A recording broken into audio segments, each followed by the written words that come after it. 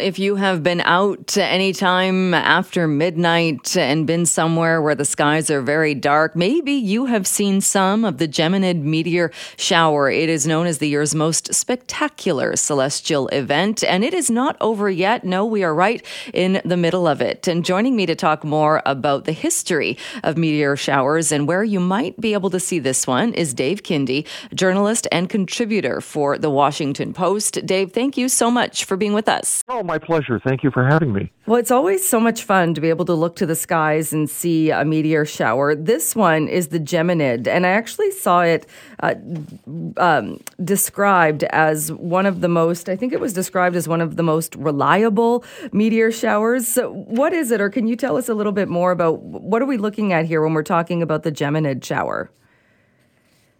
The Geminid shower occurs every year, and it's related to a comet passing by. And as it gets close to Earth and in between the sun causes the heat from the sun causes particles to start to break away from the comet, and those become meteors and start streaking through the Earth's atmosphere. And of course, when that happens, they burn up, and that's what we commonly refer to as a shooting star. Most of the shooting stars that we see are related to comets. There are the occasional, space debris that floats through the Earth's atmosphere and burns up as an independent shooting star, but most of what you will see comes from comets. And I know we've often talked about these meteor showers and the history of them as well, and people will be familiar with the Leonid or the Perseid. Is this one much different?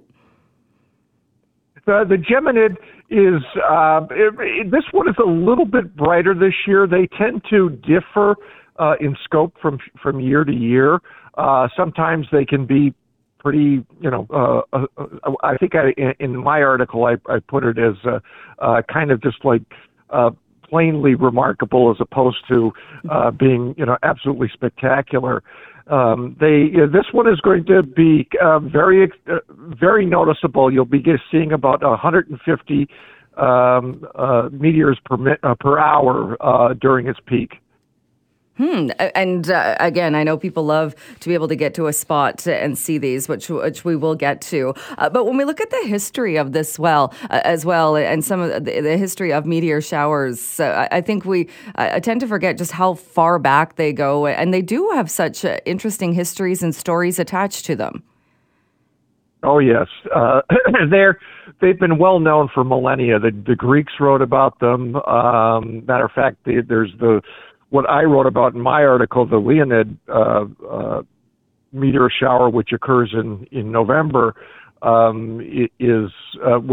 they described it. They saw it coming out of the Leo constellation, so hence the name Leonid.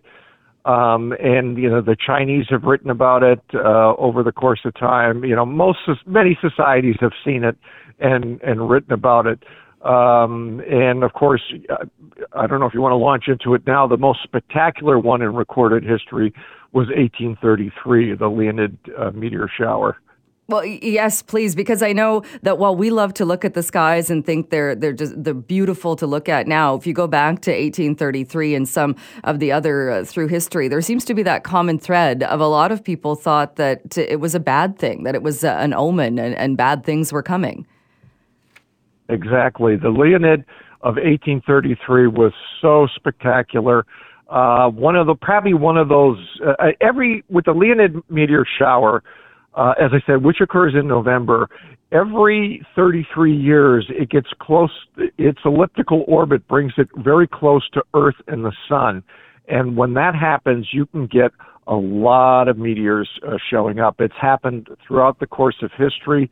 As I said, every 33 years. It happened in 1966. It happened in 1999.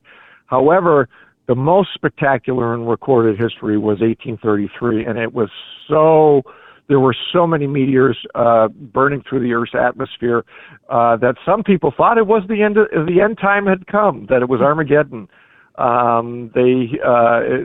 are estimates that place that in a 9-hour period for the Leonids of 1833 that there were as many as 240,000 meteors burning through the sky. 1 hour period they believe as much more than 70,000 meteors. So you're literally standing outside, looking up at the sky, and it probably is resembling something close as morning with the number of meteors that are burning through the sky at that moment.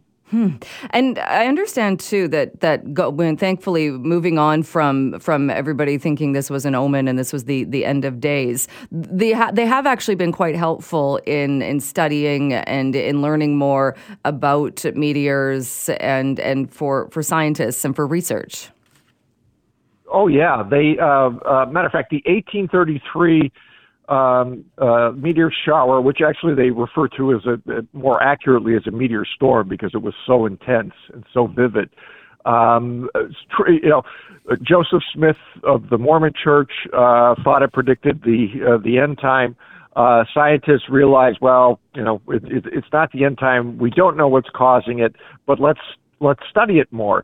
And you have people like Denison Olmsted, who is a professor at Yale, who actually does almost like a crowdsourcing type of activity, where he asks people in the public to send him their observations so he can record them. And the next year he presents a paper to one of the science journals and says, this is what's going on. And even though we don't know what meteors are right now, he says, I suspect that they come from beyond our atmosphere, that they're entering our atmosphere, and this is what's happening. And that led to basically modern meteor research, or the field of modern meteor study. And by 1866, when they got a similar event occurring, although nowhere near as intense as what it was in 1833, they began to suspect that there were other factors at play. In 1865, the temple. Let me make sure I'm saying it right. The 55P Temple-Tuttle comet had been discovered, which is now named for the two scientists who discovered it, Temple and Tuttle, and they began to attribute this to what was going on with the meteors, since the comet was coming close to Earth every 33 years. They figured that had to be the relation, and that it was sending material into our atmosphere that was catching fire and burning up. And as time went on, they learned more about meteors and comets. That was another misunderstood phenomenon, often believed to portend disaster. Well, it's so glad that that research was done and some of those myths were debunked. For the Geminid meteor shower, where are we as far as it being underway and if people still want to get out there and try and catch a glimpse? Sure. We're at the peak now. This is the peak time. The best thing to do is of course, it naturally occurs at inconvenient hours. The best time is usually after midnight. You want to go to an area which has the blackest sky as possible, meaning that there are no lights visible to distract your vision from what's going on. And just look up in the sky, because they're predicting as many as 150 an hour. So if you're out there, say, between midnight and 2 a.m. on a clear sky, you're going to see meteors. You're going to see shooting stars. All right. Well, yeah, you're right. Not the best time unless you happen to be up at that time anyway, but quite a spectacle in the sky. Dave, thank you so much for being with us this morning and talking more about this. Appreciate it. Okay. Well, thank you for having me. Take care.